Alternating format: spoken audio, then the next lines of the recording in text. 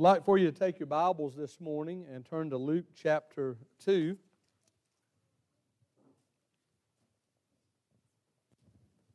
Luke chapter 2, and of course this time of year, this is familiar scripture to most of us in some shape, form, or fashion, bits and pieces and so forth. And this morning, we're going to look at an encounter that God sends these angels to announce the birth of Jesus to the shepherds. And so here in Luke chapter 2, we're going to go to verse 8. Luke chapter 2, verse 8. We'll begin there, and we'll read through verse 14. And if you would this morning, would you please stand as we honor the reading of God's Word this morning. Beginning in verse 8. Now there were in the same country shepherds living out in the fields, keeping watch over their flock by night. And behold, an angel of the Lord stood before them, and the glory of the Lord shone around them, and they were greatly afraid. And the angel said to them, "Do not be afraid, for behold, I bring you good tidings of great joy, which will be to all people. For there is born to you this day in the city of David a Savior, Christ the Lord. And this will be the sign to you. You will find a babe wrapped in swaddling cloths, lying in a manger." Suddenly there was a multitude of the heavenly host praising God and saying, "Glory to God in the highest, and on earth peace, goodwill toward men." Let us pray. Father, thank you for your great love that, God, you just didn't say that you had for us, but, Lord, that you have demonstrated that love for us. And this morning, God, as we have gathered, I pray that the Word would find a place to grow and flourish and accomplish your work, Lord, for we know that your Word will. And we ask, God, that as we have gathered today, that, Lord, you would give discernment, understanding hearts, and that, Lord, we would not only be a hearer, but a doer of the Word. And thank you, Father, for coming to us because we could not go to you. Thank you, Lord, for making a way when there was no way. And thank you, Lord, that in a culture where we're always trying to, is that we're working towards something, but yet, Lord, you came to us. You did work on our behalf that we could not do. Not to say, do this for me, but, Lord, to come unto me, to in faith and in repentance cry. That you have said, in the name of the Lord shall be saved. Thank you for the greatest gift that we could ever unwrap in our lives. That personal, intimate relationship with Jesus Christ. Make that fresh this morning, Father. We give you the glory for it all in Christ's name. We pray, amen. And you may be seated. I want to preach to you this morning about Christmas peace. And Christmas peace is not that feeling that you've got everything wrapped, put in its proper place, and you're set to go on Christmas Day. We tend to, in our culture today, we see, whether it's Christmas Eve or Christmas Day or whatever the day is that we want to gather together, we put a lot of effort into making that day, quote, perfect. We want that day to be perfect. And we go to great lengths to do that and, excuse me, and understand on the surface, I'm not saying there's anything wrong with that. But too often times, that becomes the main thing. And I'm a dad. I have children, and I understand all that goes into that process.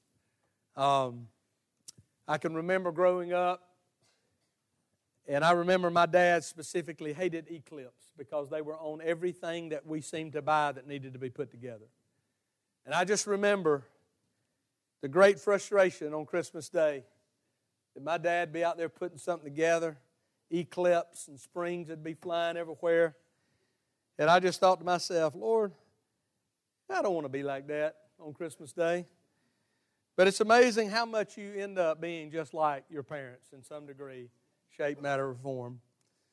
And I too have come to despise Eclipse and other things like that you have to have special tools to use for. But in the midst of all of that, if we're not careful, we create a lot of chaos and a lot of unnecessary work, and we don't know anything about peace.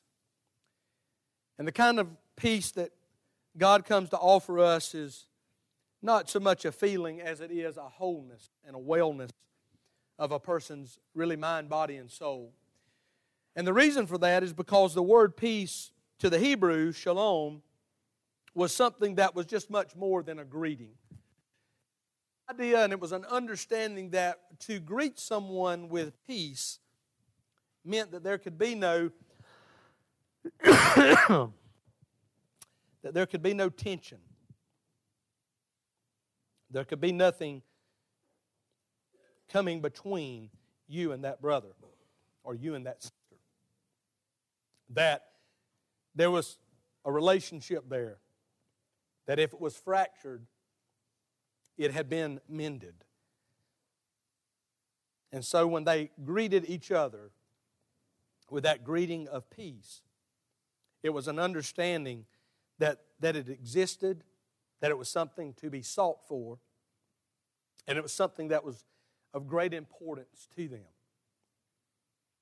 And we need to understand that in the Christian world today, excuse me, with respect to peace, we do a lot of things to seek that. We understand we live in a world that is not at peace.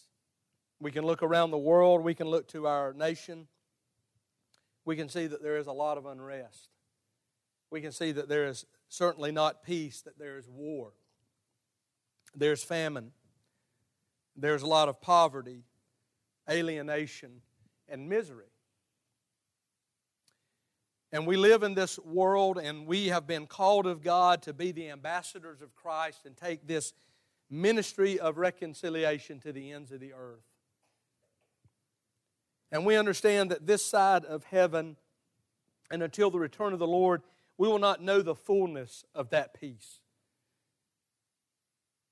And though we may not see that manifested on a worldwide scale, or even a national, or even at a regional level, that is not to say or take away in any way from the reality that Jesus Christ is the Prince of Peace. Because God came to do so much more than just settle disagreements between the nations. God came first and foremost to settle the disagreement between my soul and a holy God.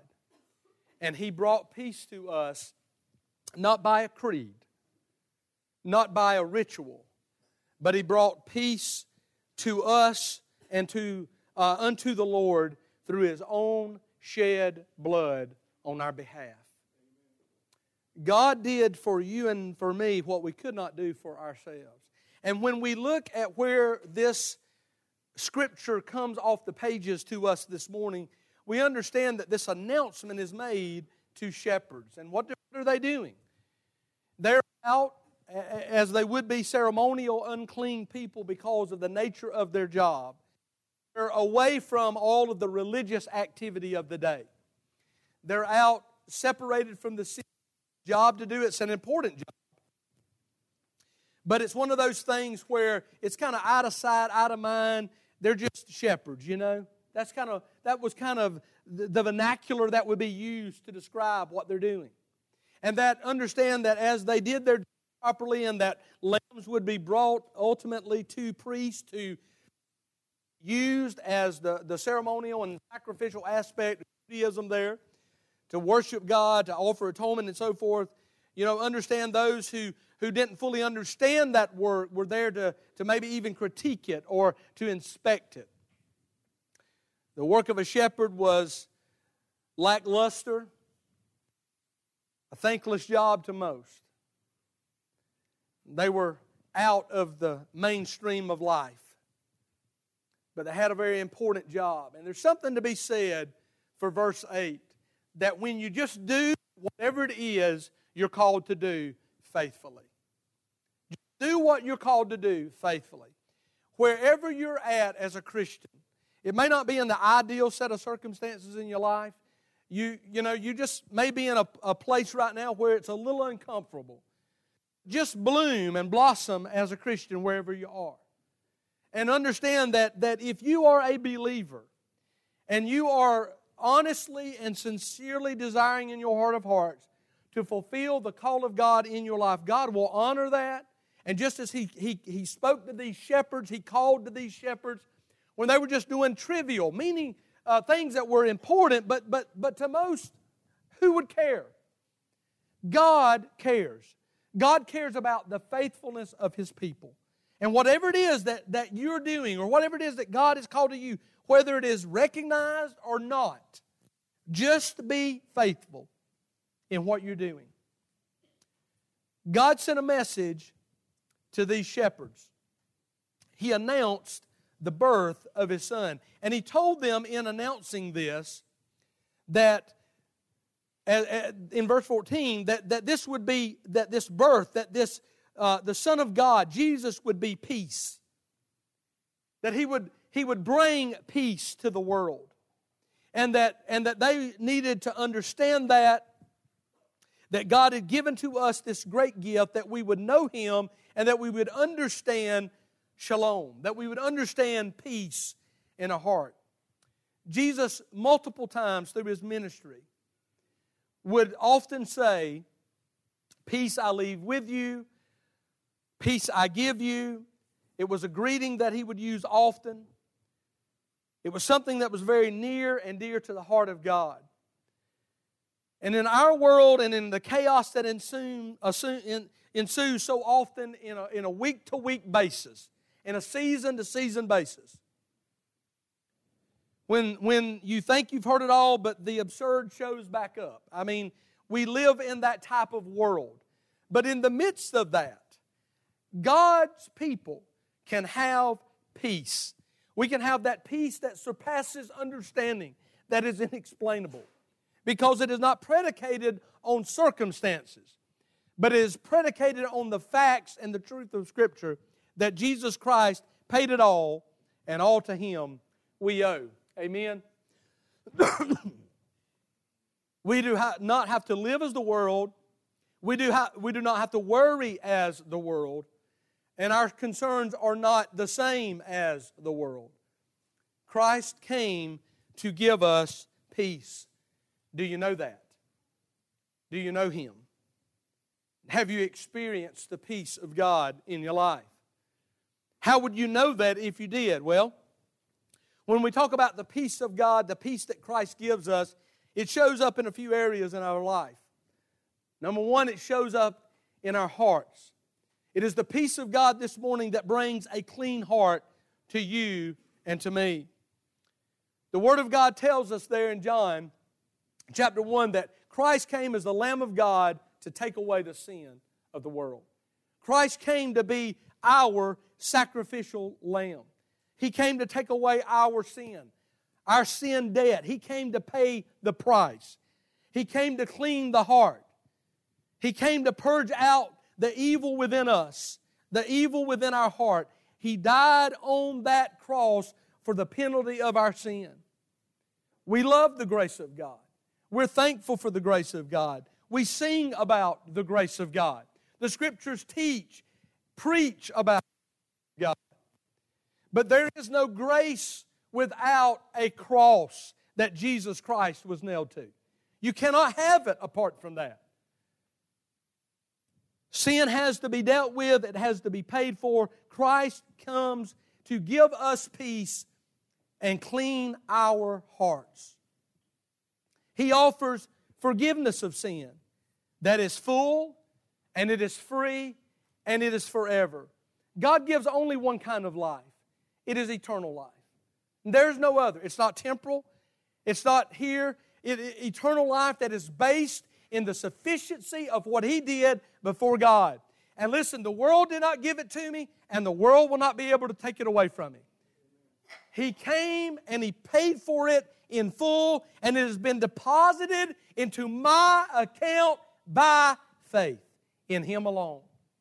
Justified by the finished work of Jesus Christ. 1 John reminds us of that. That our forgiveness is complete, sufficient, free, and forever. So the peace of God, Jesus came to give us the peace of God to clean our hearts. There's a second thing, though, and that is that Christ gives us the peace of a right relationship with God. When we look into the Word of God, and we go all the way back, we understand that God created man in His likeness for the purpose of fellowship, of relationship. And we know as people, we are created for relationship, community, all of these other words that we like to ascribe to that. But we are people that want interaction, relationship. We worship something. We are made in that image. We are made in that way, in the likeness of God. And when we go all the way back, we realize that we went from the peace of God in the garden in the evening and the fellowship of God to a fracture of that. To where no longer were we looking there with Adam and Eve. We were no longer looking for the evenings of where God would come and commune with us, but they were running and hiding in fear because sin had entered into their hearts. And they were no longer at a right relationship with God. It was now shattered. It was ruptured.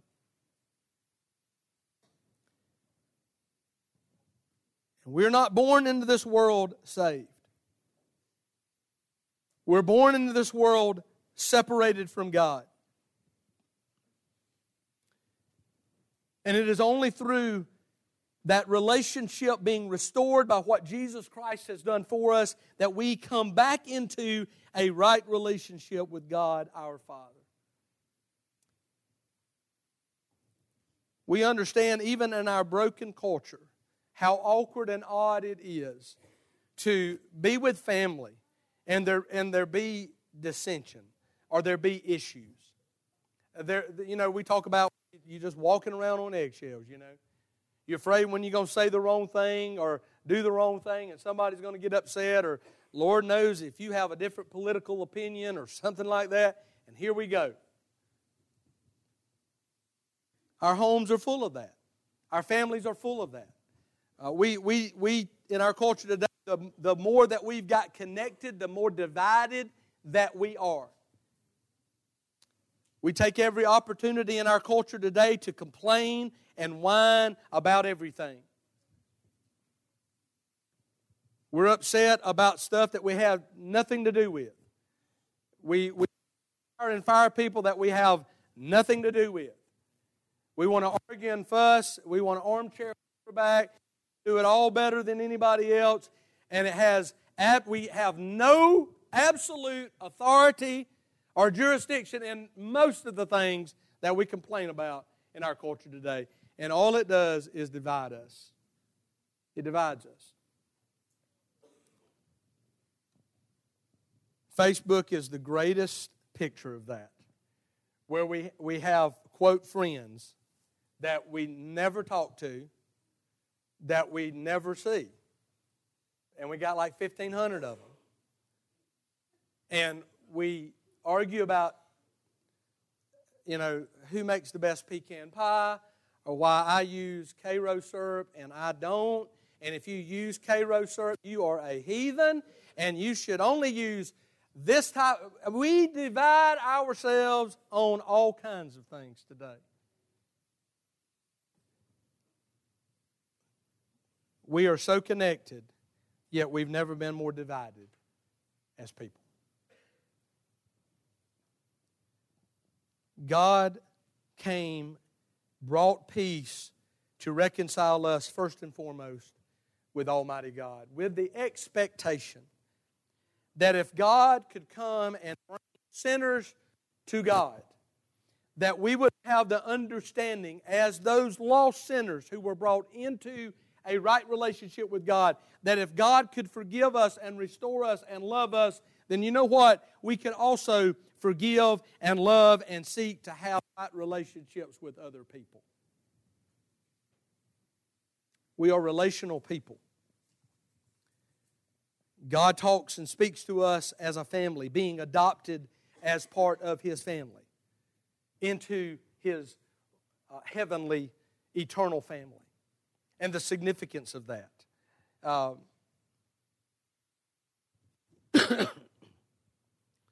Understand the importance of, in our culture, a home, family, that the significance of that.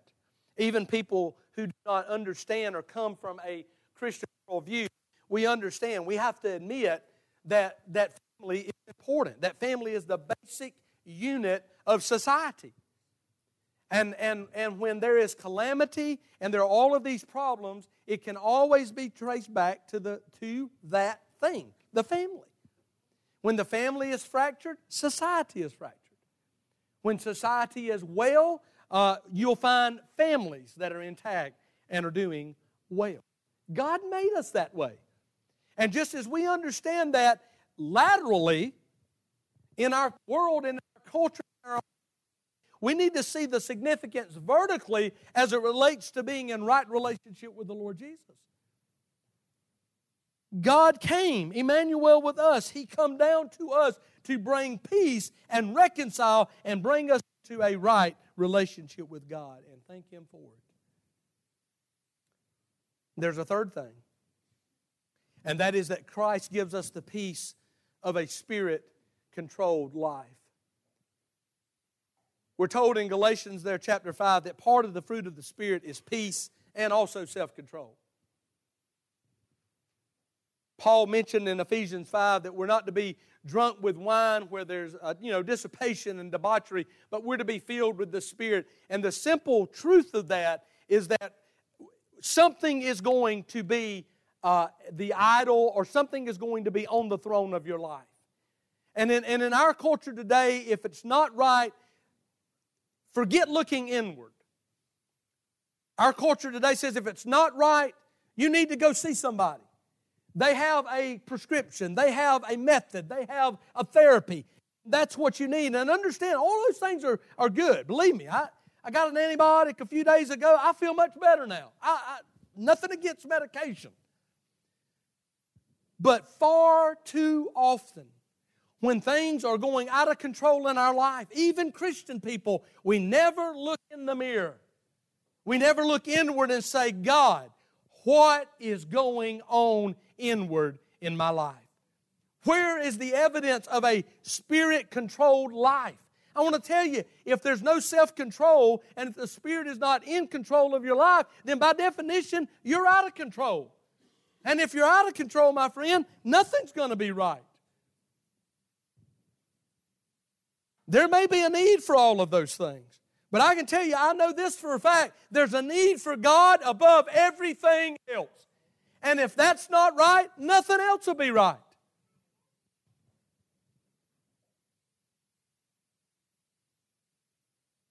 He gives us the spirit of a controlled life through the peace of God, saving us and then pouring His righteousness into us, giving the gift of the Holy Spirit, that we're not here just on our own.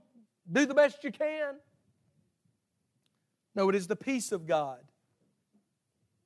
that comes to us, fills us with His Spirit to bring that in our life. There's a fourth thing. Christ gives us the peace of a proper attitude toward others. Jesus said in John 13, there's a new command that I give to you, that you love one another. And as I have loved you, so you must love one another. And by this everyone will know that you are my disciples if you love one another.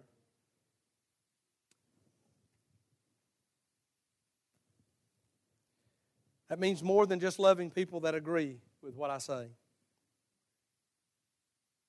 That is loving people who don't necessarily like all the things that I like.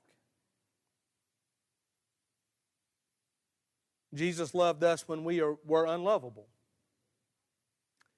And we need to understand that as husbands and wives and as dads and moms to our children, God has given us agape in our hearts and minds so that we could give them the love at that moment that they so desperately need, in the moment that they deserve it the least. And we're to love that way as God's people, in an unconditional way that reconciles children to moms and dads, that recognizes a husband to his wife, that reconciles to a neighbor.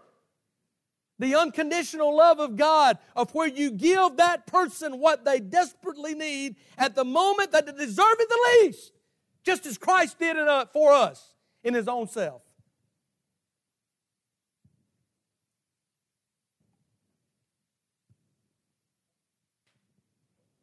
A proper attitude. We have methods of evangelism, acronyms that mean all sorts of things, literature, Bible studies, self-helps. We have all kinds of ways in evangelizing and sharing the gospel. But I'm going to tell you, to this day, there's not a greater method for sharing the gospel than simply the love for people's souls. There is no pamphlet, there is no book, there is no Bible study that is going to rise above that fact. If you do not care that people are perishing without Jesus, there is nothing you're going to do that's going to make you care. The reality that heaven is real, hell is real, and we're called as these ambassadors of Christ to take this message and give to a lost world. If that does not move us, then you tell me what will. If having benefited from the love of God and His mercy and His grace, and if that does not move us with compassion to share that, you tell me the charismatic leader you need. You tell me the most eloquent words you can find that'll move you. If you do not care, you do not care. And I got news for you. A culture won't care if we don't care. They need to know that the people who have tasted the goodness of God believe what they say they believe, and that it matters and shows up in what they do. We can say all the right things. We're to do the right thing. Christ gives to us the peace of a proper attitude toward others. I can't save people. I can't make people reconcile. I can't give people the special formula that'll make it all right. I mean, look, this time of year, there are people in need all over the place, man. I know people that in the midst of us trying to figure out what's on sale, they're wondering about rent. That's the world we live in. And I can't solve that problem. And you can be a believer in the Lord Jesus, and that does not mean you'll never come up short. Sometimes we have to suffer. Sometimes we have to struggle. Sometimes we have to make it through the bad days or bad weeks or maybe a bad decade. And we have to struggle through the letdown, the hurt, and all these other things that happen for the purpose of knowing God in a much more intimate and personal way. Show me the saint of God. Show me the saint of God that did not suffer, that never walked through a valley. Show me the saint of God that lived their life on the mountaintop. And that's just where they stayed. There are none. There are zero. All the missionaries and all of the triumphs and the stories, the life that they lived that we tell our kids, study as adults, of the inspiration that they give us to just keep going. There is no easy life. You're not spiritual enough to be entitled to that. And if people tell you that, they want your dollar, man. God's people suffered. They put Jesus Christ on a cross with nails. They despised and hated Him. And He said, if you love me, they're going to hate you too.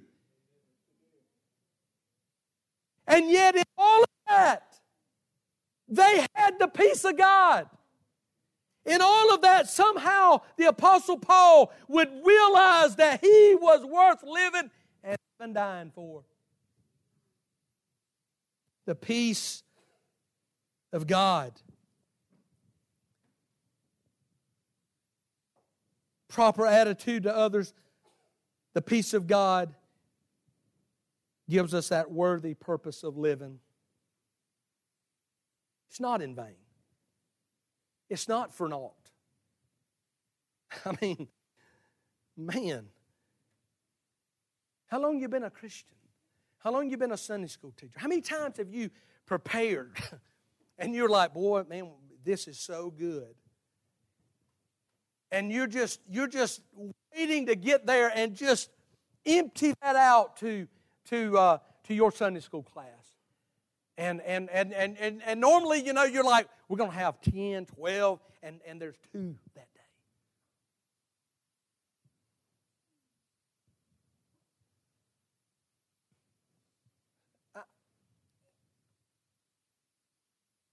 day.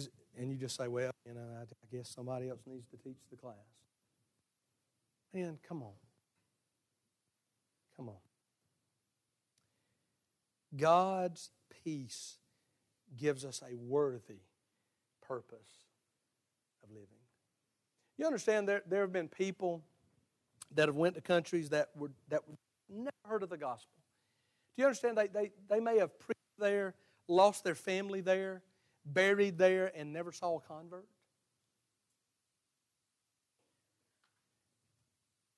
And yet, in heaven, there's reward for just a faithful life.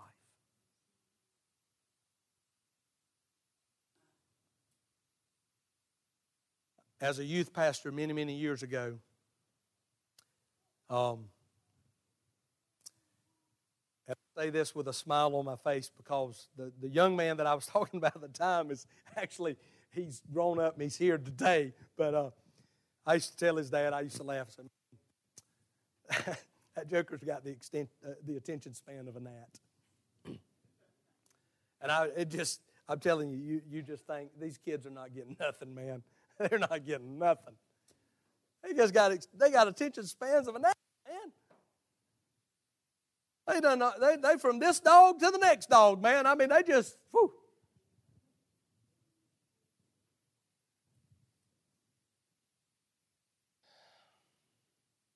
Whatever you're doing, if it's for the Lord, it's a worthy purpose. Let the peace of God settle that into your heart. You're not laboring in vain.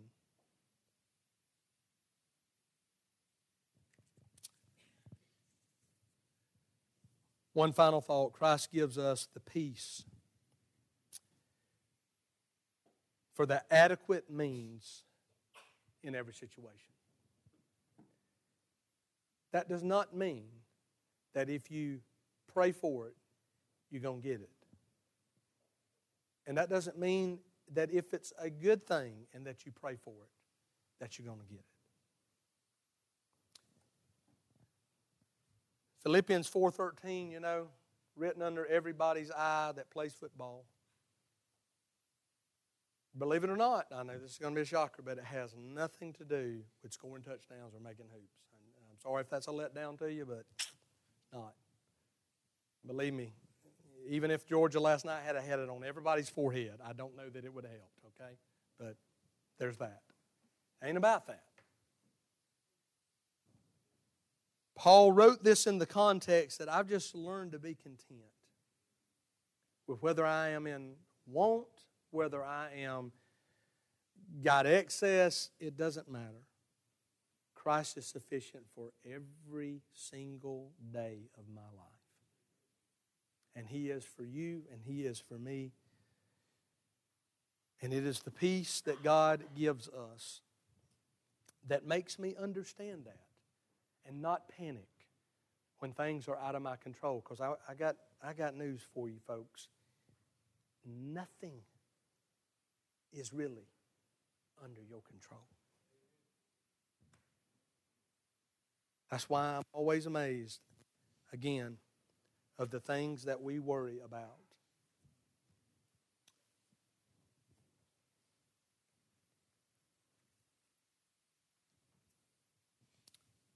Things that are out of our control. Let the peace of God settle your heart and my heart today. That there are things in your life that are out of control that I can't fix and you can't fix. But yet, we got to live. We've got to walk. We've got to persevere. We got to make it. Let the peace of God settle our hearts. And be reminded, Jesus said, peace I give to you. Not like the world. Not like the world's peace. I give you a peace that can settle us, the whole man. The mind, the will, the emotions, all of it. Resting in God and on God for His mercy, for His love, for His grace, and for His power. The invitation is simple. The invitation is verse 15. The shepherds were given an announcement, and look what verse 15 says. So it was, that when the angels had gone away from them into heaven, that the shepherds said to one another, let us now go. Let us now go to Bethlehem and see this thing that has come to pass, which the Lord has made known to us. And they came with haste and found Mary and Joseph and the child lying in a manger. You remember Bethlehem that night, don't you? You remember what was going on? The city was overrun with people. How in the world were some shepherds, had no idea where they may be staying, able to find them? Let me tell you why they found them. Because they sought for it. They found Him because they looked for Him. And if you're looking under your tree for the peace of God that surpasses understanding, it won't be there. If you're looking to some guru out here in your TED Talk for the peace of God that passes understanding, it won't be there. You won't find Him probably, most likely, on most podcasts. And you probably won't find it in the 30-second theology lesson Caleb's going to give you. But let me tell you this. If you'll open up your Bible and you'll open up your heart, you'll find the peace of God that surpasses understanding.